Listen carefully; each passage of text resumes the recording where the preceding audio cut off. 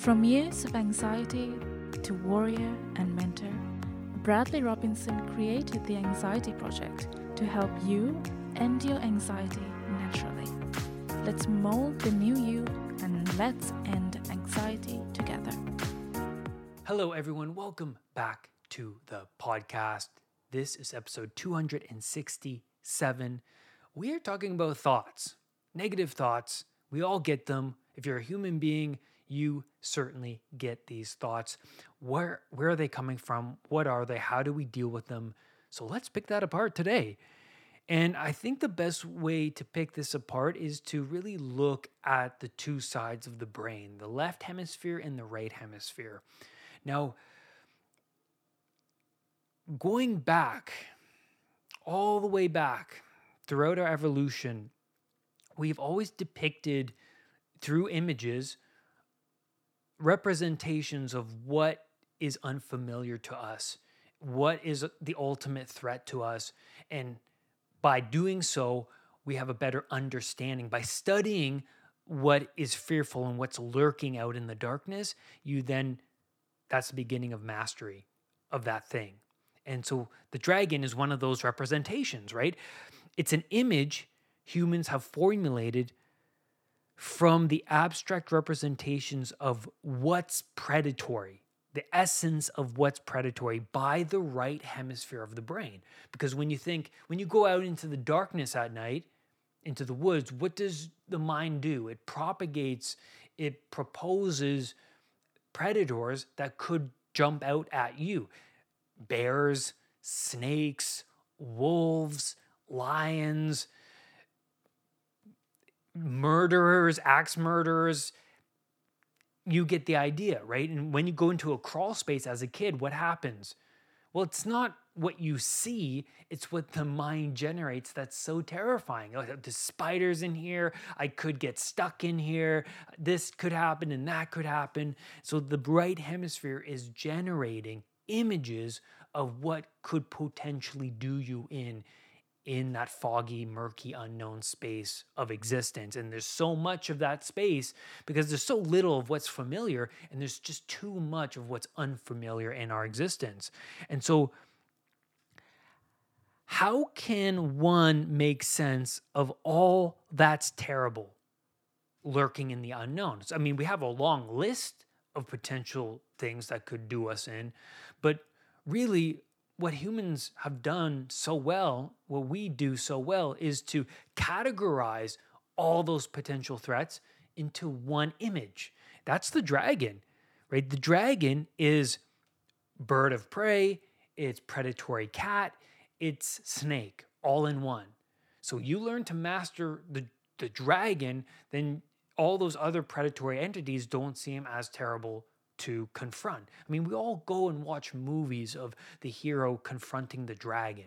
And the bigger the dragon, the more gold, right? Because you slay the dragon, well, first of all, you come back as a totally different human being, man. You harden. And one of the most iconic images in the Vikings TV series for me was when Bjorn goes out into the woods. He leaves his community. He ventures out into the unknown by himself. He confronts a bear and he defeats the bear and he comes back with the bear skin, the bear head, and the look on his face, man, because he almost dies from this thing. He comes back and he's a totally different person than the person he once was before leaving. And I think this is so true for human beings. Once you confront the thing that's most predatory and you manage to defeat it and survive, then you are a completely different person. And for me, going out in public and confronting my anxiety was this dragon, really, because when I proved to myself that I could go out there, confront this thing, confront this anxiety, survive, and then, come back home alive, there's so much of me that things started to click together, but my self-confidence and bravery improved twofold. And then that bleeds out into all areas of your life. So this dragon is a hyper real representation of reality. It's a hyper real representation. And then by using your rational left hemisphere, you then ask yourself, well, what can I do about that? So there's this predatory entity looming in your mind. Oh, I got a job interview tomorrow. It's going to go awful. You're thinking about the worst case scenario, or you're thinking about the worst case scenario when you go on this date, or you're thinking about the worst case scenario with your child. We all do it every day. It always comes about, right? Worst case scenario, the images. But then we can use our left hemisphere and we can ask ourselves, well, what can we do about that, right? It's a loaded question, meaning you can do something about this. And so the problem solving side of the mind is useful for dealing with the chaotic unknown of the right hemisphere. And so look at it this way. The right hemisphere generates what's dangerous in the unknown, and the left hemisphere rationalizes and generates solutions to deal with the unknown. And so for me, like so many other people, they let their right hemisphere run the show, because you have to understand the cortical, more evolved part of the brain is directly linked to the amygdala, right? We can think our way into anxiety. We do it all the time. We can generate words that can lead us into anxiety. We generate images that can lead us into anxiety. I mean, I bet you can relate to this, because this has happened to me all the time, where I would see an ambulance drive by and think, oh my God, what if my parents are in that ambulance? What if my child, I didn't have a child. But you know what I mean? Like, what if the person I love is in that ambulance? Like, well, yeah, I mean, it's potentially possible, probable, but the likelihood of it. And so using your rational brain to say, whoa, calm down, it's in looking at this voice and this anxiety, this image as this 5-year-old child screaming out like, oh my God, what if?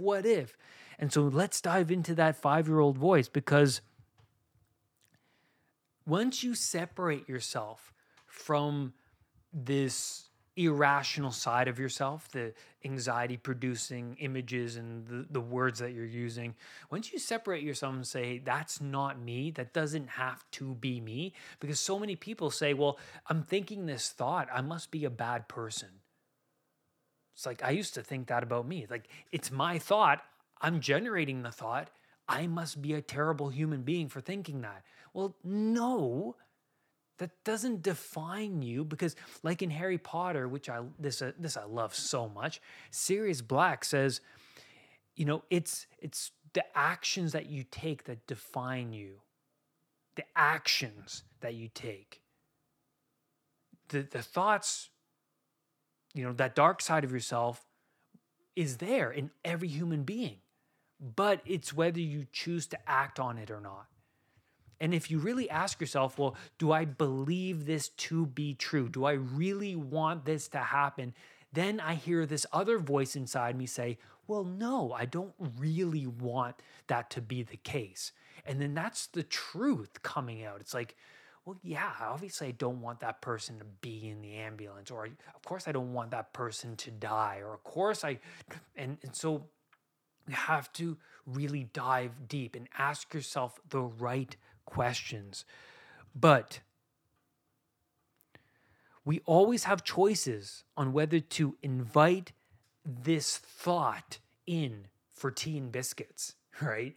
We have this choice to entertain. Like, this is something I learned in my recovery from pornography, is when sexual fantasies do emerge, there's this opportunity to say, whoa, I know where this leads. So having that awareness of, if I choose to dance with this particular thought, where is this going to lead me? before inviting it in. It's the vampire at your door, right? You have to invite it in for the vampire to actually come in, right? And then it's going to suck your blood and it's going to leave you for dead, right? And definitely after inviting a thought in, you're definitely going to feel like that. You're going to feel like death, because it's really an emotional, what would you say? It's an emotional endeavor to really tango with these negative thoughts, right? And so for me, with pornography recovery, the thought would come up, and then there's this 10-second window where it's an opportunity to say, do I really want to invite this thought in and entertain it? Because if you do that, it will stick around, because you're then going to give it attention and it's going to overstay its welcome. And then it's going to be even more difficult to let it go, because be careful what you practice. And entertaining certain thoughts is a form of practice, certainly a form of practice. So we always have opportunities. And so this requires you to use that internal voice that is not well utilized, right? You have to practice using another internal voice. And for me, I say, I reject this thought, or enough of you, get out of here. Or I say, relax, because I view it as this 5-year-old, which it really is. It's separate from myself. It's this 5-year-old that is trying to get its way. And then you can say, well, Brad, what makes you think it's this 5-year-old child? Well, let's look at it more deeply, okay? So, well, it certainly bugs you. This voice certainly bugs you. That's one way of indicating whether it's this 5-year-old unintegrated voice, right? It whines all the time, telling you to fear this, avoid this, fear this, avoid this. What if this happens? What if that happens? And then I tell it, well, then if this happens, I will deal with it, but I'm not going to entertain you right now. And this voice is also underdeveloped as well, because a little child has no grip over their faculties and internal I would say internal motivations, and over their emotional states. They're not fully integrated. They're puppets of their emotional states, right? And I view these thoughts, because you can also say, well, Brad, I'm ruminating over my job interview tomorrow and I'm anxious about it. Well, maybe you need to prepare more. And this is something I noticed with myself is, when I used to dread going into work, I mean, there's some things you have control over and some things you don't, right? For example, on your first day on a new job, it's not like you can know everything about the job before you go into the job. But what you can do is to set yourself up for success. So the night before, you can plan out your day. I'm going to wake up at this time. I'm going to meditate at this time and visualize how I want the day to go. I'm going to write in my journal. I'm going to just, take a cold shower, get ready, eat a high-fat, high-protein breakfast to get me energized and ready to go. And then I'm going to be out the door and I'm going to arrive at this time. Maybe I'll even meditate 5-10 minutes before I even go into the new job, right? You can set yourself up for success in those ways. And you can really gain as much control over your experience in ways that, I used to not think were possible. I used to think, well, I just have to show up at my job and, just do it. It's like, yeah, that's part of it, but you could mitigate and release much of the anxiety beforehand if you were properly mentally preparing for the battle, because it is a battle, right? And so that's what I mean is this voice is saying, well, I'm scared of the unknown. Well, it's like, well, yeah, I understandably so, but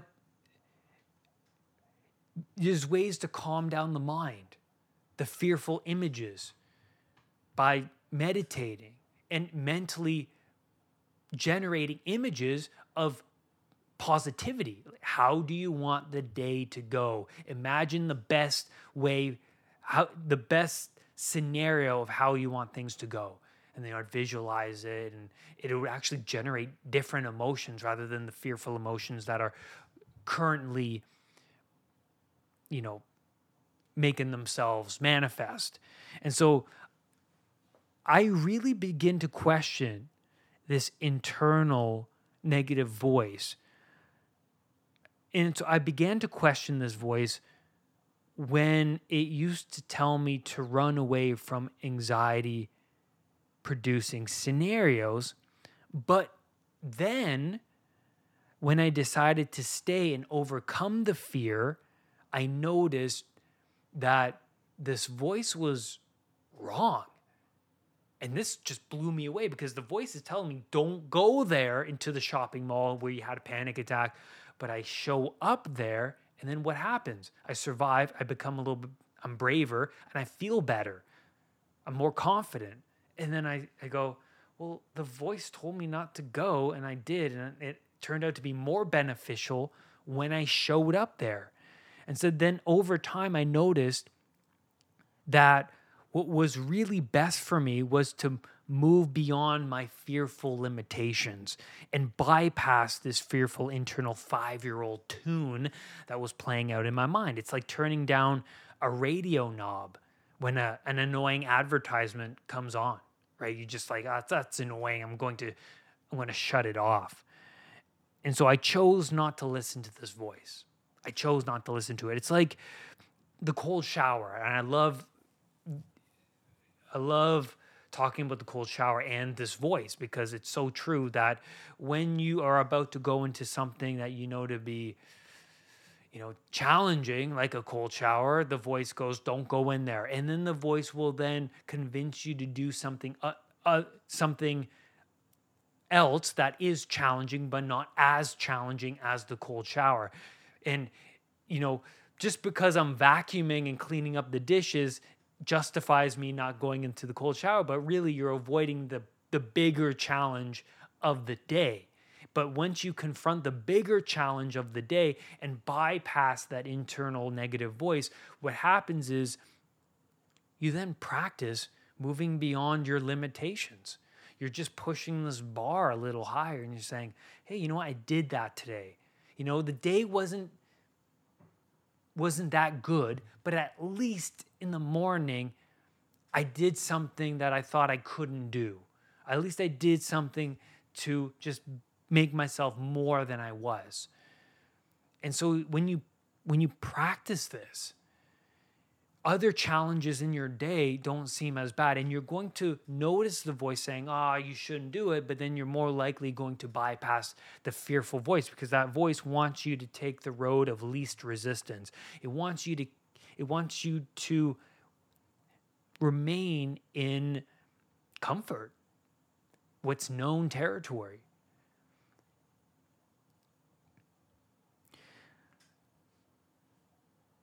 And one thing I noticed within myself was that if this voice was telling me not to do something, I should probably do it and see what happens. I mean, obviously, there's obvious reasons, like, should I steal that? And it's saying, well, no, then, obviously, you know what I mean, right? That's not what I mean. I mean that obvious things that seem challenging, like when I introduce role models like Wim Hof or Russell Brand or like David Goggins, like people who are really challenging the norms, cultural norms. There's something within me that knew that these were the right routes to go because these were the things that I avoided before in my past. And I knew because I didn't like where I was in my life, I did not like who I was as a person. So I knew if I did the opposite, well, what could happen? Well, better things could happen because I'm not liking where everything is in my life right now. What if I did the opposite of what this voice is telling me to do? And that's really what I was pursuing during my anxiety recovery. Maybe I should do it. And Einstein says this too. He says, insanity, I might be paraphrasing this, but insanity is doing the same thing over and over again and expecting different results. Right? And I believe that to be the case. And most of your experience in life is of what you do not understand. There's only a fraction of your existence that you do understand, that you are familiar with. Everything is changing. Every single day, every day is different in some way. There's no days that are the same, right? Every day it's changing, but also what we understand as humans is chaos always comes in because we are aware of time. We are aware of the future, that if we make the right sacrifices now, then down the road, we might benefit from this sacrifice. We're always making these sacrifices, but potential is what makes up most of our existence. What's lurking out there? The going to the gym for the first time. I mean, there's so much potential. This is the beginning steps, but it's a challenge because you have to then go to the gym enough times to then convince yourself that you're this type of person. But when you go for the first time, you're going to feel like an imposter. But the potential lurks within what you don't understand. The first time you go to class, the first time you go to the gym or take a course or go on an airplane to a different country, potential, right, is going to manifest itself. Even in your regular day-to-day, introducing a new book, introducing a new new route to work, there's potential. Always, always, always, always around us. And so going back a little bit, the mind wants you to take the path of least effort.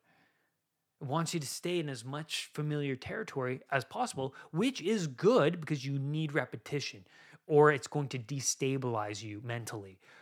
But we always need change. We always need novelty around us. We always need to consistently move out into the unknown.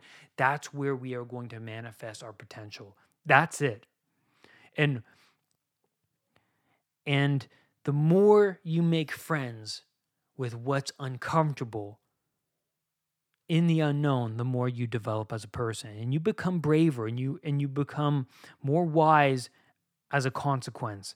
And well, like the movement from unintegrated little kid who is a puppet of culture to independent, self-actualized person who understands that life is a series of death and rebirths, right? There will be this wrestling with you and your conscience. It's like the Pinocchio story. That's exactly what it is. Because at the beginning of the Pinocchio story, Pinocchio and the cricket the cricket represents Pinocchio's conscience. They're underdeveloped. They don't have a strong relationship to each other. And that's exactly like mine, right?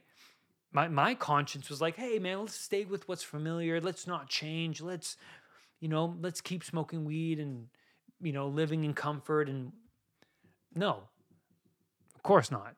But once you start to wrestle with this conscience, it'll start to develop alongside you at the same time. That's what we're thinking about. And by the end of the movie, what happens is, well, the cricket and Pinocchio, they're more integrated than who they were by the beginning of the movie. It's like Pinocchio, it's like you and your conscience are two different entities, because sometimes your conscience is saying something that you do not want to hear. And this is so interesting because Goggins said this in his audiobook. He said when he was 300 pounds overweight, eating, cupcakes and donuts on his couch, feeling depressed and sorry for himself, there was this voice in his head that was saying, hey, what you need is out in hell, in the muck. in the places that you do not want to look. And that's what Carl Jung would say about the shadow. What you need most is found where you least want to look, and that beckons to you. And a lot of people don't want to hear that voice, but it's there. It's calling. It's called to Goggins. It was like, hey, man, if you want something from your life, if you want meaning, you have to go out into this area of the darkness. You have to go out here into this hell to manifest your true potential. And that's where I'm going to leave you today on this podcast episode. Thank you, everyone, for listening, for being a part of this recovery community. Rise above anxiety. I'll see you next time. Brad's Powerful Anxiety Recovery Program is now available at unpluganxiety.com. The Anxiety Project program is downloadable and puts the power of anxiety recovery in your own hands. Visit unpluganxiety.com